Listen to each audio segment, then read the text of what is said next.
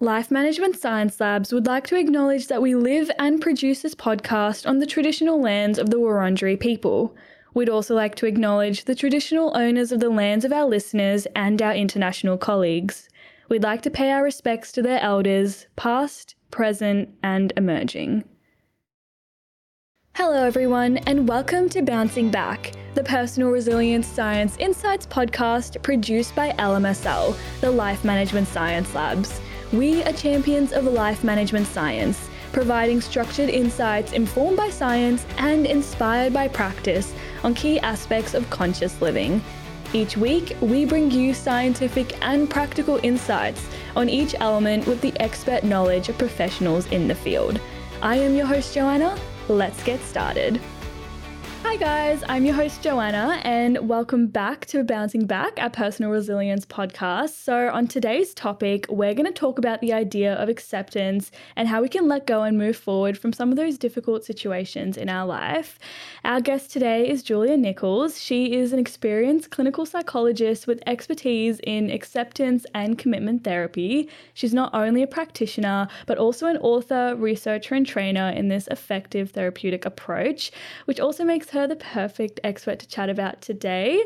So hi Julia, how are you today? Hi Joanna, well thank you. It's great to have you in the studio. Yeah, thank you so much for having me. Yeah, of course. I'd love to hand it over to you to introduce yourself with a bit about who you are and what it is you do. Yep, fantastic. So as you mentioned, I'm a clinical psychologist. I've been working for over 10 years in primarily the public mental health sector here in Victoria. And I also work a bit in private practice doing supervision of other mental health clinicians and also delivering some training as well.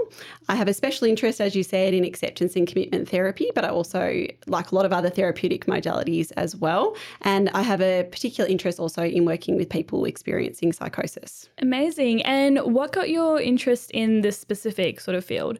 In acceptance and commitment therapy? I think it was seeing the benefit with working with clients really in my early career. I did some training with Russ Harris, who often runs training in acceptance and commitment therapy here in Victoria. And it was the start of my career and I started using it with clients experiencing psychosis in particular and found that they were really it was relating to people and it was quite effective as well. And that's led me to become more and more interested over time and get involved in research and writing about it as well. Yeah, that sounds really great. I want to talk about this beautiful quote on your website. You can't stop the waves, but you can learn to surf. I love that. Could you tell us a bit about why you chose it? Yes, I love that quote by Jon Kabat-Zinn. So it's really around we can't stop all the things that happen in our lives. We can't control them, even as best we might think we can. There's always going to be difficulty, always going to be adversity. So it's really around learning how do we come up against that and what do we do in the here and now to deal with that as best as we can in our lives. And I guess that's the learning to surf part. Yeah, amazing. Well, I hope we'll get to chat a bit more about those ideas with our topic today. But before we do that, I'd love to get to know you a bit more with some questions we've got lined up. So this is our Have You Met Julia section. So we're just going to say like a few topics and you can just say the first thing that comes to mind. So the first one is books. So books, what comes to mind is that I have a lot of trouble getting any books finished these days, having young children. Yeah. But the most recent book that I read cover to cover was Educated by Tara Westover. Okay. And it was a memoir about her life. And I guess I love reading memoirs and hearing, often it's about how people have experienced difficulties and how they overcame them. And she was a very resilient woman, having had quite a lot of personal difficulties in her upbringing, but then and had no education until quite late in her childhood and has since become very academic and done a PhD and written about it. So I highly recommend it. And I think on the topic of today's podcast as well, I'd need to mention the Russ Harris's book called The Happiness Trap, which is a fantastic self-help book on all about how to accept things in your life and do things that are important to you. Yeah, amazing. And are you normally into more non-fiction books? Definitely non-fiction, and I should branch out, but I read a lot about people's stories, life stories. I love to read about that. Amazing. And I think this could lead into our next one. So podcasts. Do you listen to podcasts? Are you more into non-fictional ones? Definitely. I listen to true crime a bit and yes. Yeah, love that. And one of the ones that kind of I think a lot of people have listened to that sticks in my mind is the first series of Serial, This American Life. Just it sort of shows the power of podcasts and what they can do, because for those who don't know, I suppose, it was about a man who was convicted of killing his girlfriend, high school girlfriend, and he got 20 years in prison for that. And it's all about the case and a review of the case, and the work that was actually done in the podcast led to a retrial for this person as well. Yeah. Wow. Is that your favourite podcast, you would say? I would say that I don't listen to enough to have lots of other podcasts. To have like a favourite, yeah. But I do like to listen to bits and pieces here and there of different podcasts. Yeah, for sure. I'm a massive true crime fan. I used to listen to it all the time. Have you heard of the podcast Red Handed? I just heard about that this week. I have not listened to it. Highly recommend. Yes. It's so good. It's these two women from the UK, I believe, and they have like this really funny sort of bubbly take on sort of just exploring all these different cases that have happened all around the world. It's so good. Highly recommend. Okay, on the listen list. Yeah, definitely. Awesome. So my next one is movies. I'd have to go with the one that I most recently saw. I haven't seen a movie in the theatre in years, and I went and saw Barbie. Oh, yeah. What did you think of it? Thought it was fantastic. Yeah. Loved it. For someone who grew up with Barbie and playing with Barbie, and I thought they did a really good job of capturing some of the things that I think are positive about Barbie and some of the things that are a little bit negative about Barbie, perhaps about, how young women might idealise something that's maybe not so possible in terms of the appearance, but also how the way Barbie can inspire, young women to be anything that they want to be, because there's Barbie, Dr. Barbie and President Barbie and all these different Barbies. And I think they did a really good job of capturing that and having humour and amazing visual scenery as part of the movie. Yeah, 100%. I feel like I grew up watching Barbie as well, massive Barbie fan. It was so weird to try and visualize what Barbie would look like as like a real live action sort of movie. So it was so amazing to see like everything come to life. So it was really cool. Yeah, fantastic. And my next one for you is a famous role model, or it could just be anyone in your life that's inspirational to you. I think role models are good for certain characteristics that they might have, because role models are often not perfect, and no one's perfect, and the one I'm going to mention is definitely not perfect. Yeah. But, I often admire people for certain characteristics and traits that they might have. So for the person that comes to mind for me is Arnold Schwarzenegger. Okay. And I'll go into why that is. Because do. definitely he's not perfect, and in his personal life he certainly admitted some of the faults that he has. But I read his autobiography many years ago called Total Recall. And he is so persistent, very persistent. For people who don't know much about him, he received so many no's in trying to become an actor. Yeah. He really wanted to be an actor. He went, from bodybuilding to acting. He went to so many auditions, met so many producers, directors, and they just kept telling him, "You'll never ever make it in Hollywood. Your name, no one can pronounce it. You're too big, and your accent just absolutely not." And he's one of the biggest earning, one of the most famous, actors that there is out there. So I just love that persistence that he showed in, accepting that no is no for now, but that's not going to dictate the rest of my life. And he kept on persisting. So that's something that I admire about him. I love that. I've actually never heard someone like approach a role model in that way, like picking out like characteristics like that. I think that's a really great way to go about it, because I feel like for me, I'll be like, I've got this one role model and they encapsulate everything. But I feel like picking out like the positive characteristics from like multiple people that you find inspirational is a really great way to go about it as well. Awesome. So today we're going to be talking about acceptance and the role that it plays in building resilience. So I'd first love to start off by asking you what resilience means to you. So what resilience means to me is it means being able to encounter adversities in life that we're all going to face. We're all going to face stress, loss, personal traumas, tragedies, and being able to spring back in our own pace, in our own way, to being able to function in our life and do what's important to us and meaningful for us in the here and now. So that's what resilience means to me. Yeah, and it's definitely not about being immune to those stresses and adversities.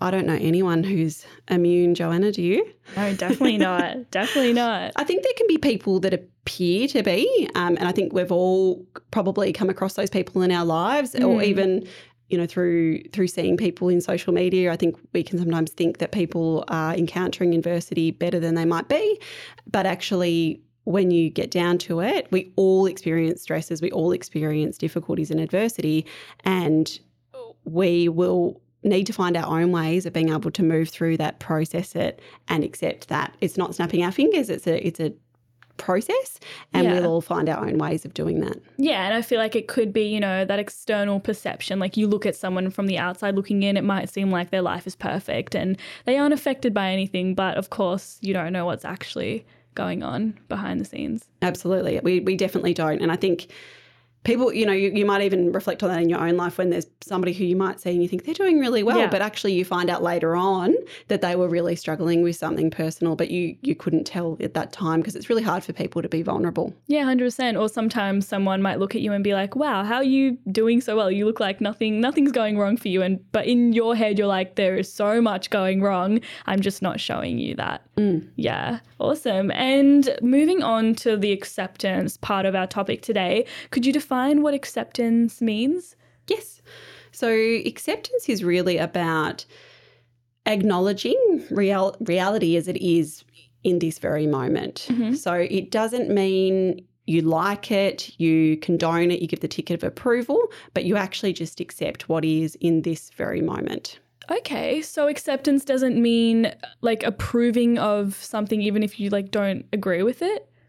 No, so we definitely don't need to approve it, and it's a really common misconception that people think that they need to actually approve of something to accept it, because there's things in our lives or personal histories that we may never, or we may never, and maybe should never condone.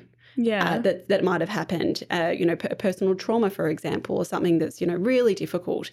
And we're never going to condone that, but we might decide that it's important for us to accept it so we don't actually spend a whole bunch of time increasing our distress by trying to not accept it.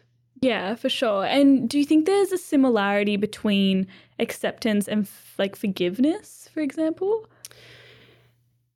I think forgiveness can be part of acceptance. It's not necessarily always required, but, sometimes forgiveness is about forgiving ourselves for something, a mistake that we've made, where we're at in our life, the difficult, experiences that we might have come across. We might need to forgive ourselves, or it might be about forgiving somebody else in our lives for something that they have done to us or a way that we've been hurt. So that can be part of acceptance, and we might decide that we want to let go of that grudge that we're holding against others or ourselves to be able to accept and move forward. Yeah, and that's such a hard process and such a hard thing to do. I don't know about you, but I'm a bit of a stubborn person. I feel like acceptance doesn't come easy, and nor does forgiveness, and I'm sure a lot of people agree with that. So what are some situations in which people might need to, use acceptance in real life?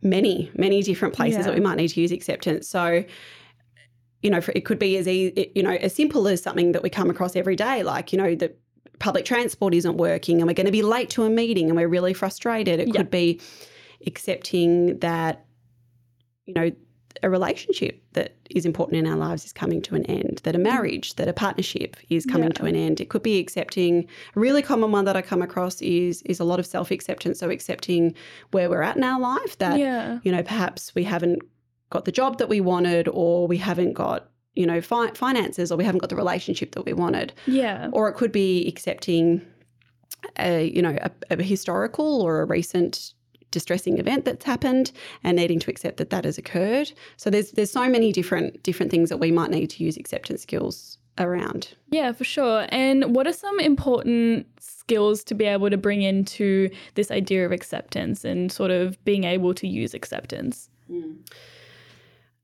There's a lot of skills that I could cover. I suppose one of the things I want to highlight is that I'll talk about some skills here today, but if anyone is really struggling with acceptance and they're finding that they're struggling so much with something that it's actually disrupting their day-to-day activity, their capacity to, do the things that they need to do in their lives, that it would probably be important to talk to a mental health professional about it in a bit more detail, because it can be quite challenging. As you've already highlighted, it's a really challenging process, and depending on what it is, people might need a bit of extra support to navigate that.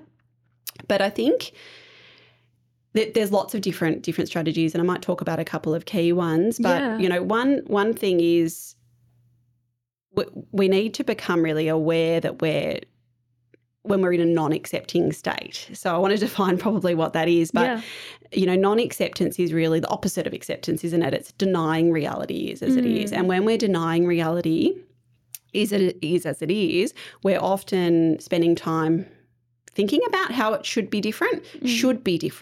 What if this happened?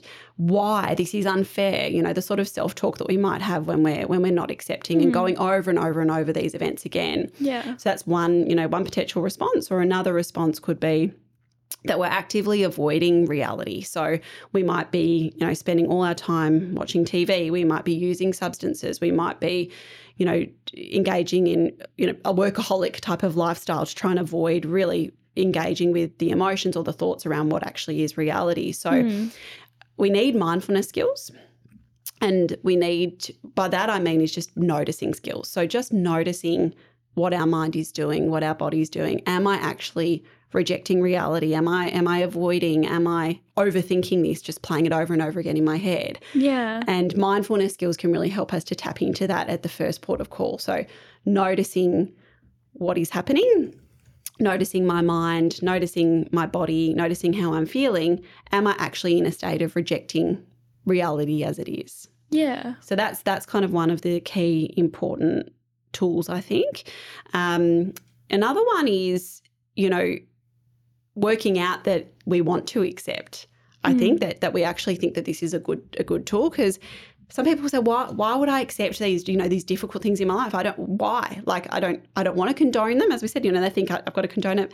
It's actually because if we stay in a state of non-acceptance, we're actually spending a lot of time distressed. Yeah. So we're actually spending a lot of time not accepting reality, focusing on what could have been, which can't be because it's not reality, or avoiding things as they are. So we might even want to go, and sit down with a pen and paper and do, reasons for and reasons against. Like, why would I want to? So reasons for acceptance and reasons against acceptance, and try and build up a bit of an idea in our mind as to what the rationale is. And I think the main rationale is I want to free up time and energy so I can actually now focus on the here and now and actually do what I need to do today so I can build what I want in the future. So that acceptance process can actually free us up quite a lot. Yeah, for sure. And what if someone's caught between like two different stages? Like, they want to accept something, but they're in that sort of non-acceptance phase of being like, why did this happen to me? Like, what if it like went this way? Like, could have it gone this way? How can they move from that to like acceptance, especially if they want to, but they just feel like they can't? One of the things I would say is don't rush yourself and don't force yourself. Yeah. So one of the things we can do is try and rush ourselves and actually be a bit invalidating of ourselves. Like, why can't I just accept this? Yeah. Or someone even, I don't know if anyone's had one of those, helpful friends or family members say, why don't you just accept this? Or, that's, well, if it was that easy, I would do it. I would have done it. And I would, not need to be, a psychologist. We need, people need help through this process. So it's around probably slowing it down and actually accepting that you're in a non-accepting state at the moment, and this takes time. You might need to validate your emotions, that you're feeling angry, that you're feeling sad, that you're feeling disappointed about your situation, that reality is as it is right now, and you might need to actually sit a bit more in that and grieve and be in that moment before getting to the next stage of moving forward. And once we reach a state of feeling accepting about something, that doesn't mean that we don't flip back into non-acceptance sometimes. You might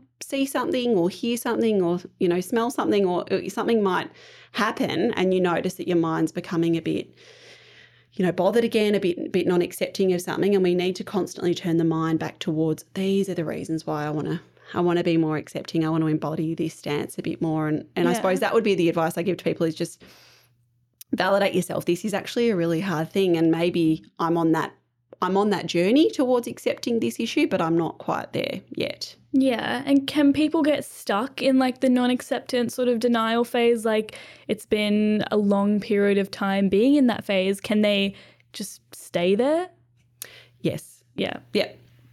Absolutely. So people can get stuck there for years and years, or as long as it takes for them to, work through or decide that they want to start accepting something. And it can be, I've certainly seen people that have been so angry. Anger is something that really, really shows up, and things are unfair, and that's absolutely true. Things in their life might have been absolutely really unfair, and anger is really understandable. But then it can really impact your life if you're sitting in a state of anger, because it's really hard to change something when you're so preoccupied by those experiences. Yeah. So, one of the things that can help is to sort of think about, I think, your values and what's important to you in your life, and where do I want to be in 3 months, 5 years, 10 years. Yeah. At my, at one of the acceptance and commitment therapy skills that I quite like, or, experiential, one of the experiences that you can have is thinking about your 80th birthday and thinking into, or something in the future. I mean, if you're already 80, maybe something sooner. Yeah. But, thinking about something in the future, and somebody that's really important to you giving a speech about your life, and what would you like them to say about you at that speech?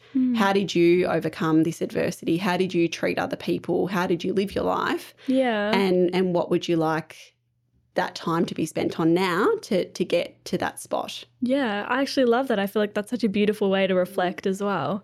Yeah. And what are some other challenges that people might come across when they're trying to, find acceptance, move past, past experiences and things like that?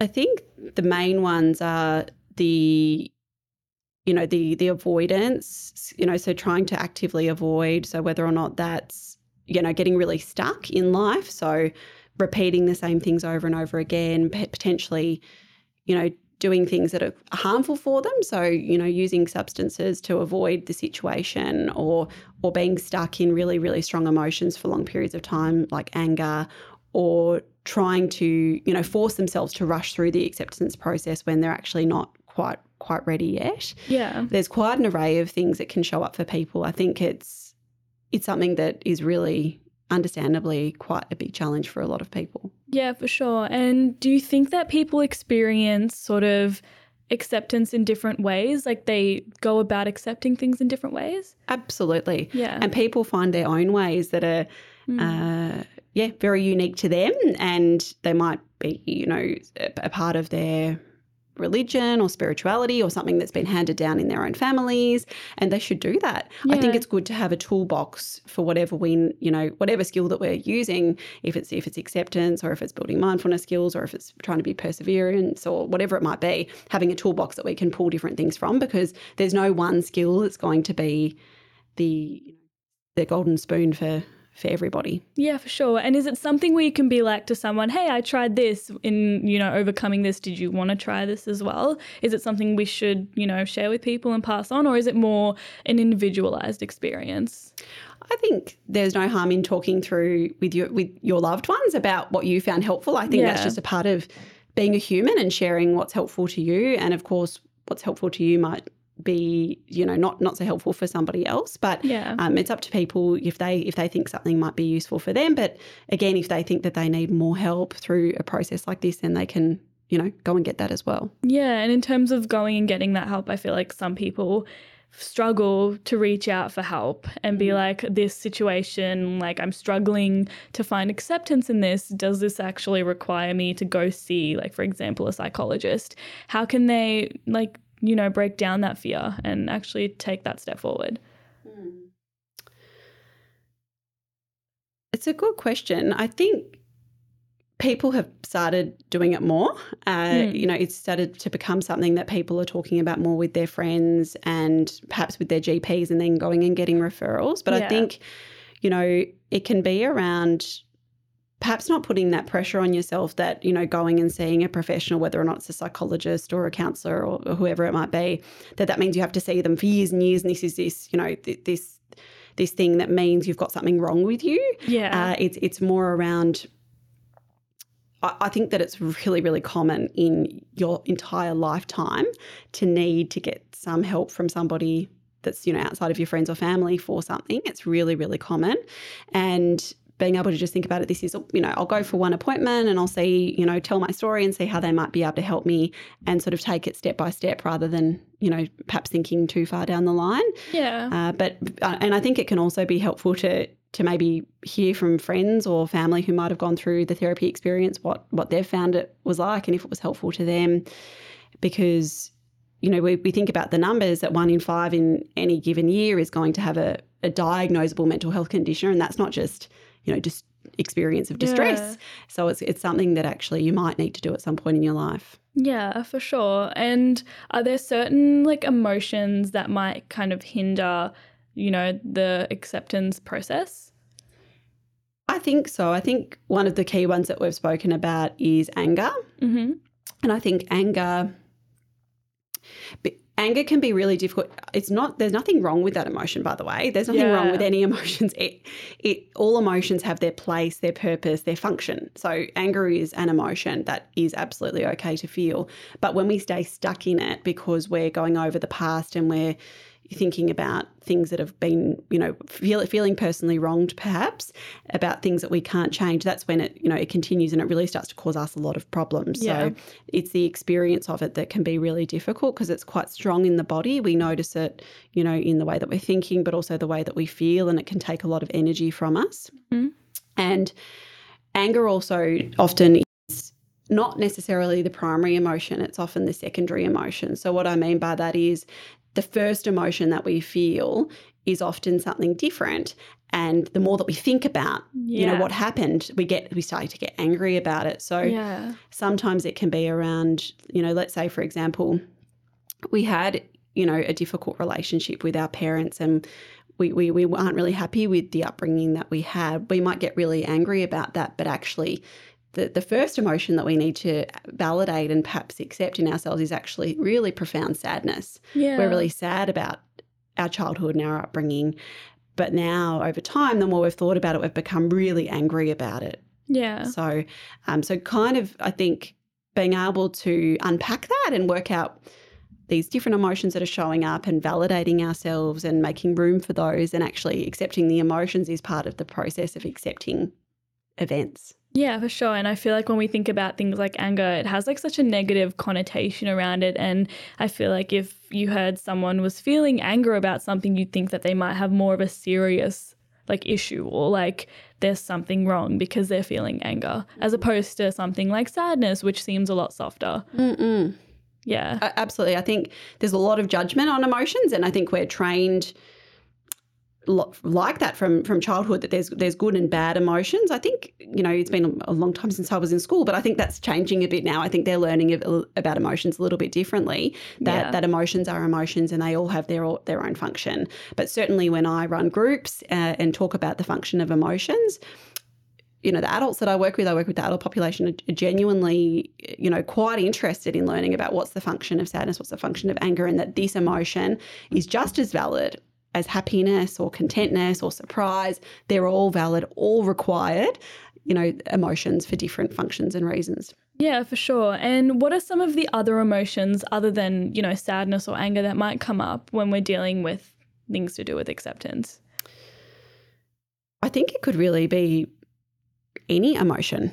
It could also be happiness. It could be, we also might need to accept things that bring up mixed emotions for us. Yeah. So accepting the end of a relationship might bring up different thoughts and different emotions for us. It might be accepting that actually there were good parts about that relationship and that made me happy. Yeah. But actually this part made me really disappointed and really made me upset and sad, and actually accepting the whole range of emotions that comes with a particular experience. Yeah. Things aren't necessarily just, when we accept them, it might not just be that there's difficult parts of that experience. There might have also been more positive ones. Yeah, and when we do accept something, does it kind of just like fall back into like the recesses of our brain, or is it still there? Like, is it still present, or should we just completely let it go? I think it probably depends on what it is. I think if it's something really big, you know, a big thing that's happened in our lives, a big loss, a big tragedy, those things often are with us. Yeah. And I mentioned earlier that we sometimes need to reapproach acceptance even. You know, we might find that something's happened in our lives and we're actually finding ourselves slipping back into we're no longer accepting that happened. Yeah. Something's happened and it's come up again.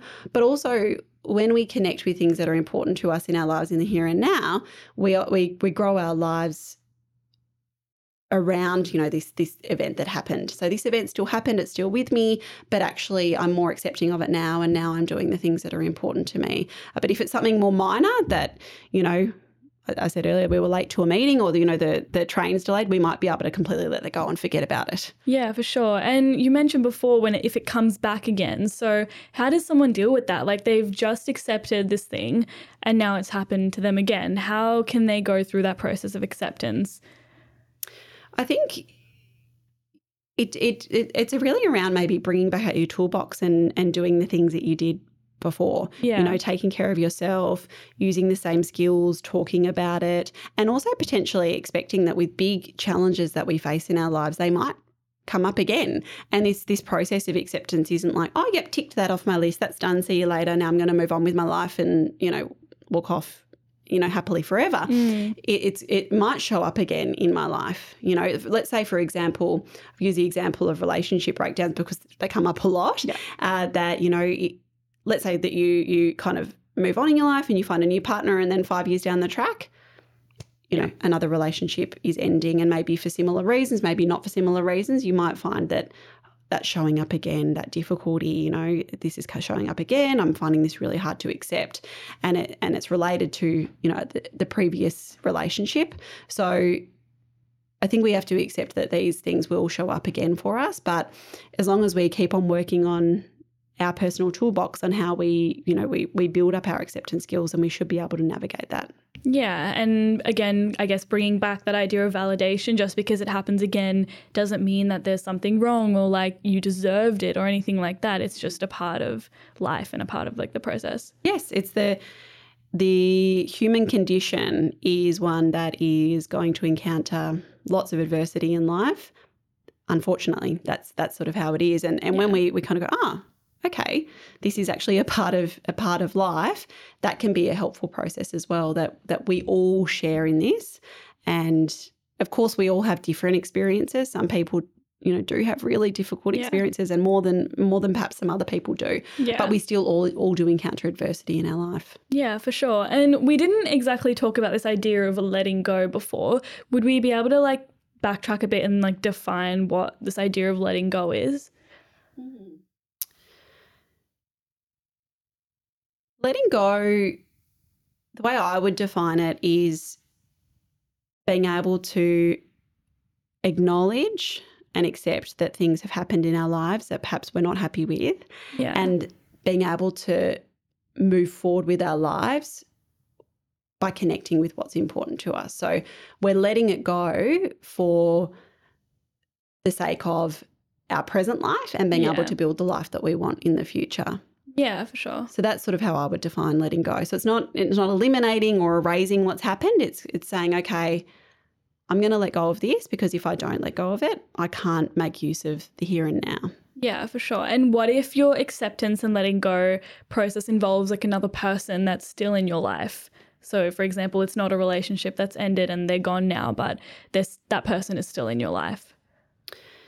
So do you mean that they're still there, but we had something we had to accept in relation to them? Yeah, like maybe a small falling out or something happened that caused tension, or, you know, involved one person having to forgive the other for doing something. I think there's a lot of things that we have to accept where there's going to be reminders in our lives of whatever that thing might be. So, you know, even, for example, we're all going to experience grief, and we might have photos of, a person that we loved in our lives that's in our house, and we're going to see those images. Or we might be living with the person that we've had to forgive, because forgiveness is something that often comes up in interpersonal relationships where we, get angry or disappointed or frustrated or something happens. So I think we have to just learn to respond to those potential triggers in a way that is accessing the present as fully as we can. So noticing, there's my mind, it's bringing up this past event. I'm noticing that it's going back to, this issue that I had with this person, or to this loss that I've had in my life, and noticing that.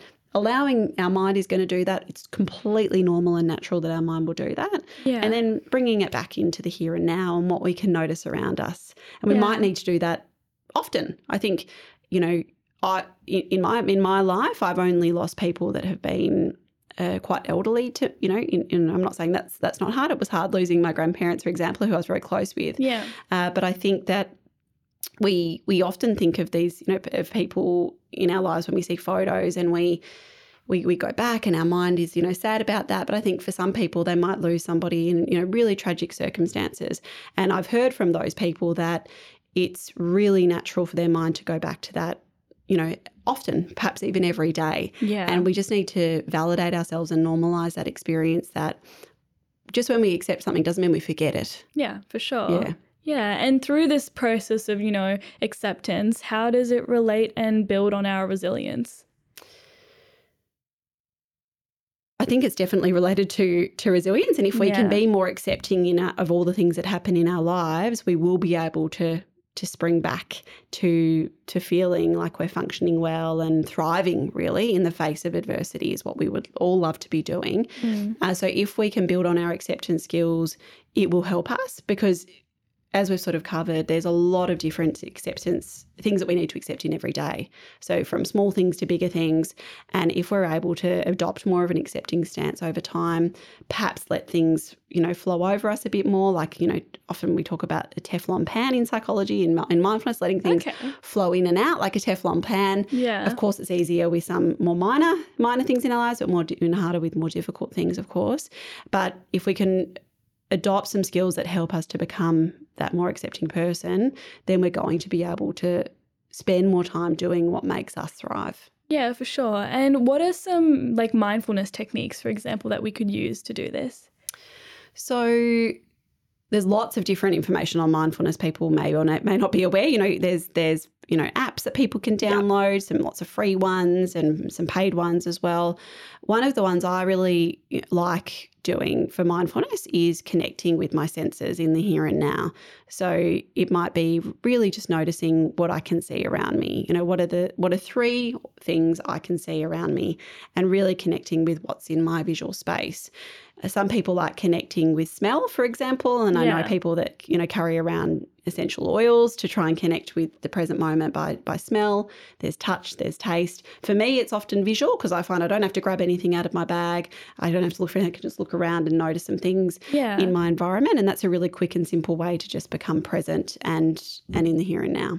Yeah, for sure. And what are some of the long-term benefits to, acceptance and moving on and letting go?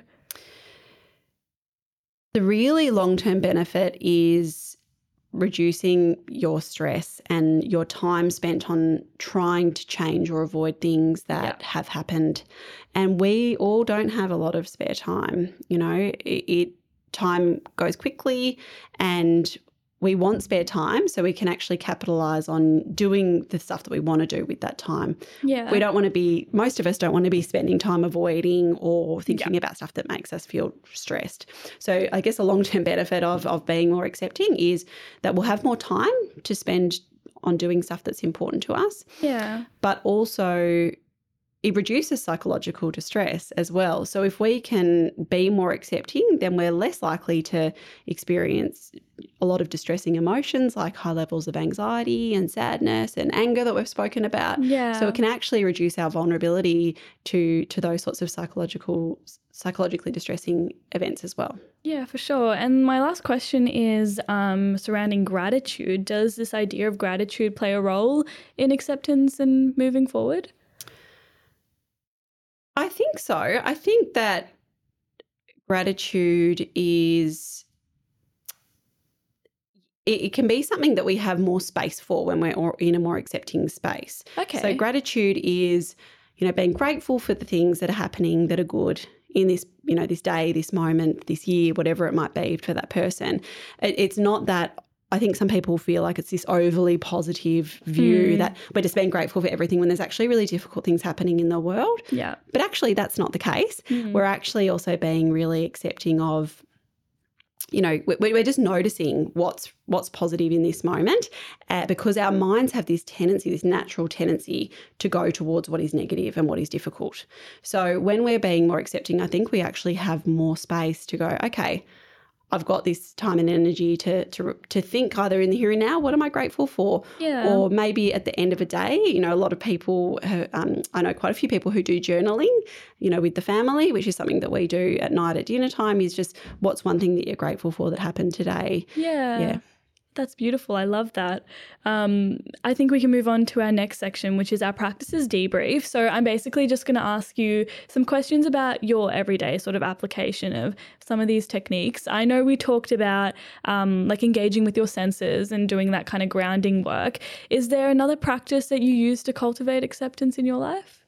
Yeah, so one of the practices that I quite like is quite a practical and simple one. It's the 3 A's of acceptance. Okay. So it covers a little bit of what we've already spoken about, but the first A is about becoming aware that you are in a non-accepting state.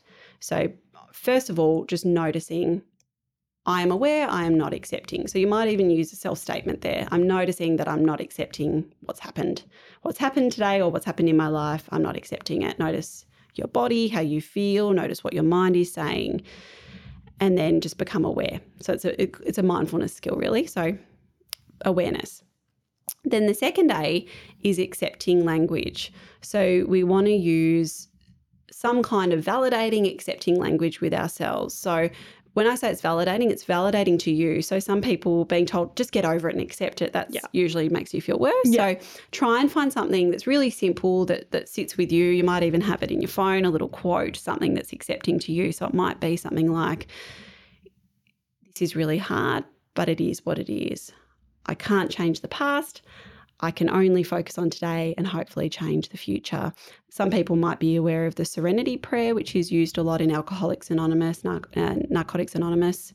So the Serenity Prayer, for example, is, God grant me the serenity to accept the things I cannot change, the courage to change the things that I can, and the wisdom to know the difference. And some people have that saved in their phone and they might look at that. So the accepting language with ourselves is really important. Yeah. And then the last A is act from the present. So just act from the here and now, act from connecting with your values, act from the moment, connect with your senses. So act in the here and now. Yeah. You might need to do that again and again and repeat, but it's something simple that you can do just in your day to connect with and accept in the moment. Yeah, I love that. Does that sort of process come from anything, or is that something you've made up? No, it definitely comes from lots of I won't claim it. I came up with the 3 A's for acceptance, but it's from lots of different therapeutic approaches. So I'd say it's a combination of acceptance and commitment therapy and cognitive behaviour therapy. So they are very related, but yeah, thinking about being present, connecting with the here and now, and using, helpful language with yourself. Yeah, for sure. I was just jotting all of that down because I feel like that's so useful and something I definitely want to use. And when you use it, do you pick like a specific time of the day to sort of do this stuff, or is it more just when you're going about your day? More when I'm going about with my day, but if you're struggling in particular with acceptance, you might actually have something written that's a reminder for yourself, whether it's on your fridge or whether or not it's in your phone or whether or not it's actual reminders to become more accepting. Because actually we have to remember that as people we're very programmed to keep doing the same things that we do every day. So to change what we do, to change our approach to something, if we've been not accepting things for a long time, we need to actually have these reminders and consistently practice. And the more that we practice, the more something becomes natural to us. Yeah, for sure. And do you find that there are any challenges for when you're doing this practice in your everyday life? I think it's just if you've got something that is really you're not accepting of, that you can really stay you can kind of forget, to use it. So you can kind of just get really caught up in anger and frustration, and then you might not remember to use the strategy. So if you've got something that you're struggling with more, you might need to set some more reminders and actively practice. Yeah, for sure. And how do you keep yourself accountable for doing this? Like, especially if you might be busy that day and your mind's all over the place and the last thing you want to do is pull up your phone and read your reminder. I think you just have to decide. I think you have to decide, I want to do this, and work out with yourself, how am I going to do it? Mm-hmm. But then if you have a bad day, also not being hard on yourself, because we're all human and we're not all going to, pick up a new strategy and become, we don't want to also become like, we've got to do this really perfectly. We've got to accept and we've got to get it right. It's also around just practicing and trying new things and seeing how they gel with you. And it's kind of like, going shopping. We try some strategies on, they're helpful. If not, we don't continue with them. Yeah, for sure. And how has this practice, helped build resilience in your life? I think even coming to do this podcast, I had acceptance in my mind more. It's something that, when it's in mind, it actually just helps you let go of things more quickly. Well, for me, that's what happens. So, getting frustrated over little things, I sort of go, just I'm noticing what my mind is doing, and just sort of having more time to feel, not stuck in sort of frustration and that's particularly what I noticed for me. So sort of letting go of difficult emotions more easily. Yeah. Well, beautiful. Thank you so much for sharing those with us. And I feel like the 3 A's are definitely something I'll be taking with me, and definitely my highlight from that. So thank you. I'd love to jump into our open mic section. So I'll hand it over to you to talk about anything that you would like to. I think I'll just talk about something that relates a little bit to what we've been talking about today. For sure. So I'm quite passionate about working with people who have experienced psychosis or are experiencing psychosis. I've worked a lot with people experiencing psychosis through my work in public mental health over the last 10 years. And there's a lot of evidence, as for a range of different psychological therapies for people with psychosis, including acceptance and commitment therapy, cognitive behaviour therapy, lots of different therapies, but it's still something that's underutilised in people with psychosis. So there's a very traditional model of treating people with psychosis. So they might have a diagnosis, for example, such as schizophrenia, as a purely biological disorder. There is certainly a place for medication and biological treatment. Many people find that helpful, but also there's certainly a place for psychological treatment. So I think it's becoming more and more common in the public mental health sector, but it's still not what I would like, which is that every single person who experiences psychosis is offered therapy as a standard and routine part of their care, because we know it can be really helpful. It can improve quality of life. We have the evidence. People want it. I often see people that have had their diagnosis for many, many years and they've never been offered therapy, especially for trauma. We know that around 80% of people with psychosis have experienced trauma either recently or in their childhood. So there's a lot of, reasons why, for example, they might be hearing voices that relate to their early childhood trauma.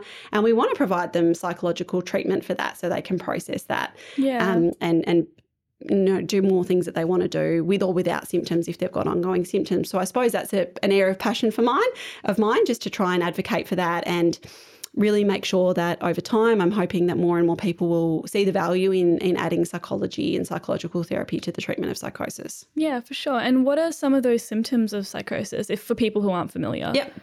So the really common ones that people might have heard of are called hallucinations. So those, people with lived experience of psychosis often call that hearing, voice hearing, for example, but there's also, feeling things that aren't there, smelling things that aren't there, but the hearing voices movement is quite prominent in psychosis. So working with the voices. There's also having beliefs that other people may not share,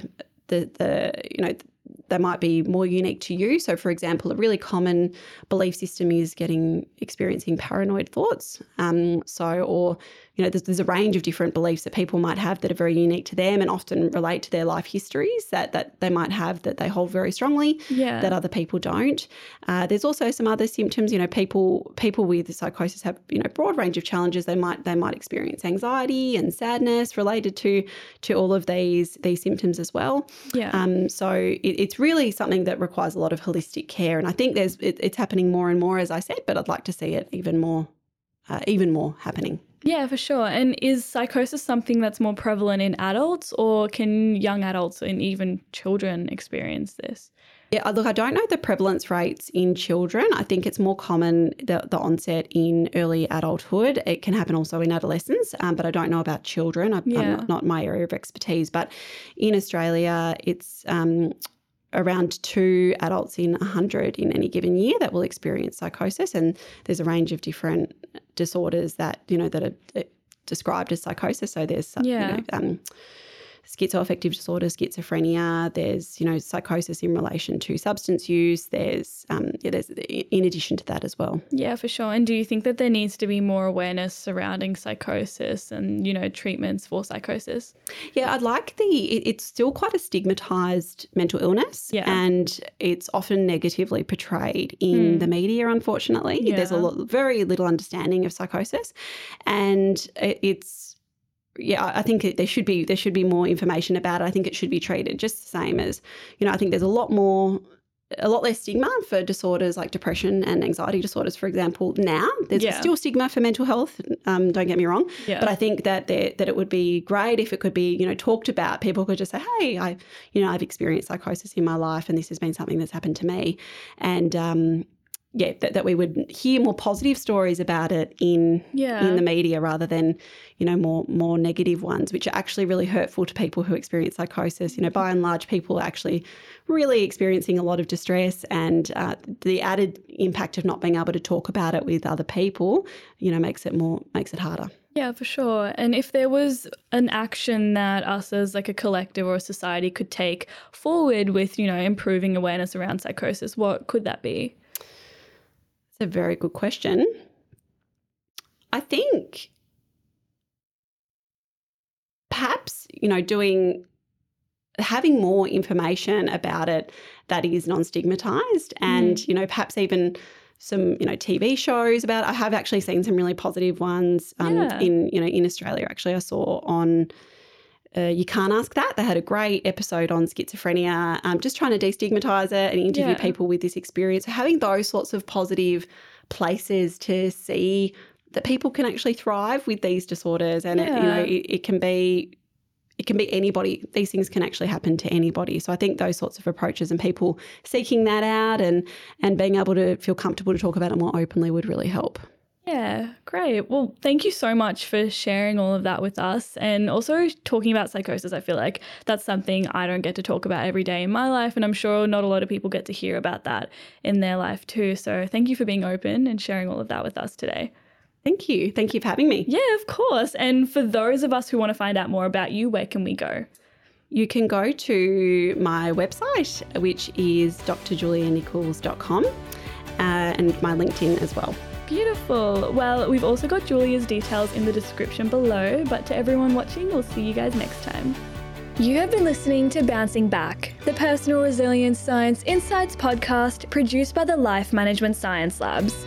Listen to episodes from LMSL's 10 Life Management Perspectives on Apple Podcasts, Google Podcasts, Spotify, YouTube, or other podcasting apps on your smartphone. If you enjoyed this episode, please consider rating our show, sharing it, and subscribing to our channel, as it helps other people find it and us grow to bring you more quality resources. More of our work can be found on our website, pr.lmsl.net, where you can join our movement. I'm Joanna. Thanks for tuning in.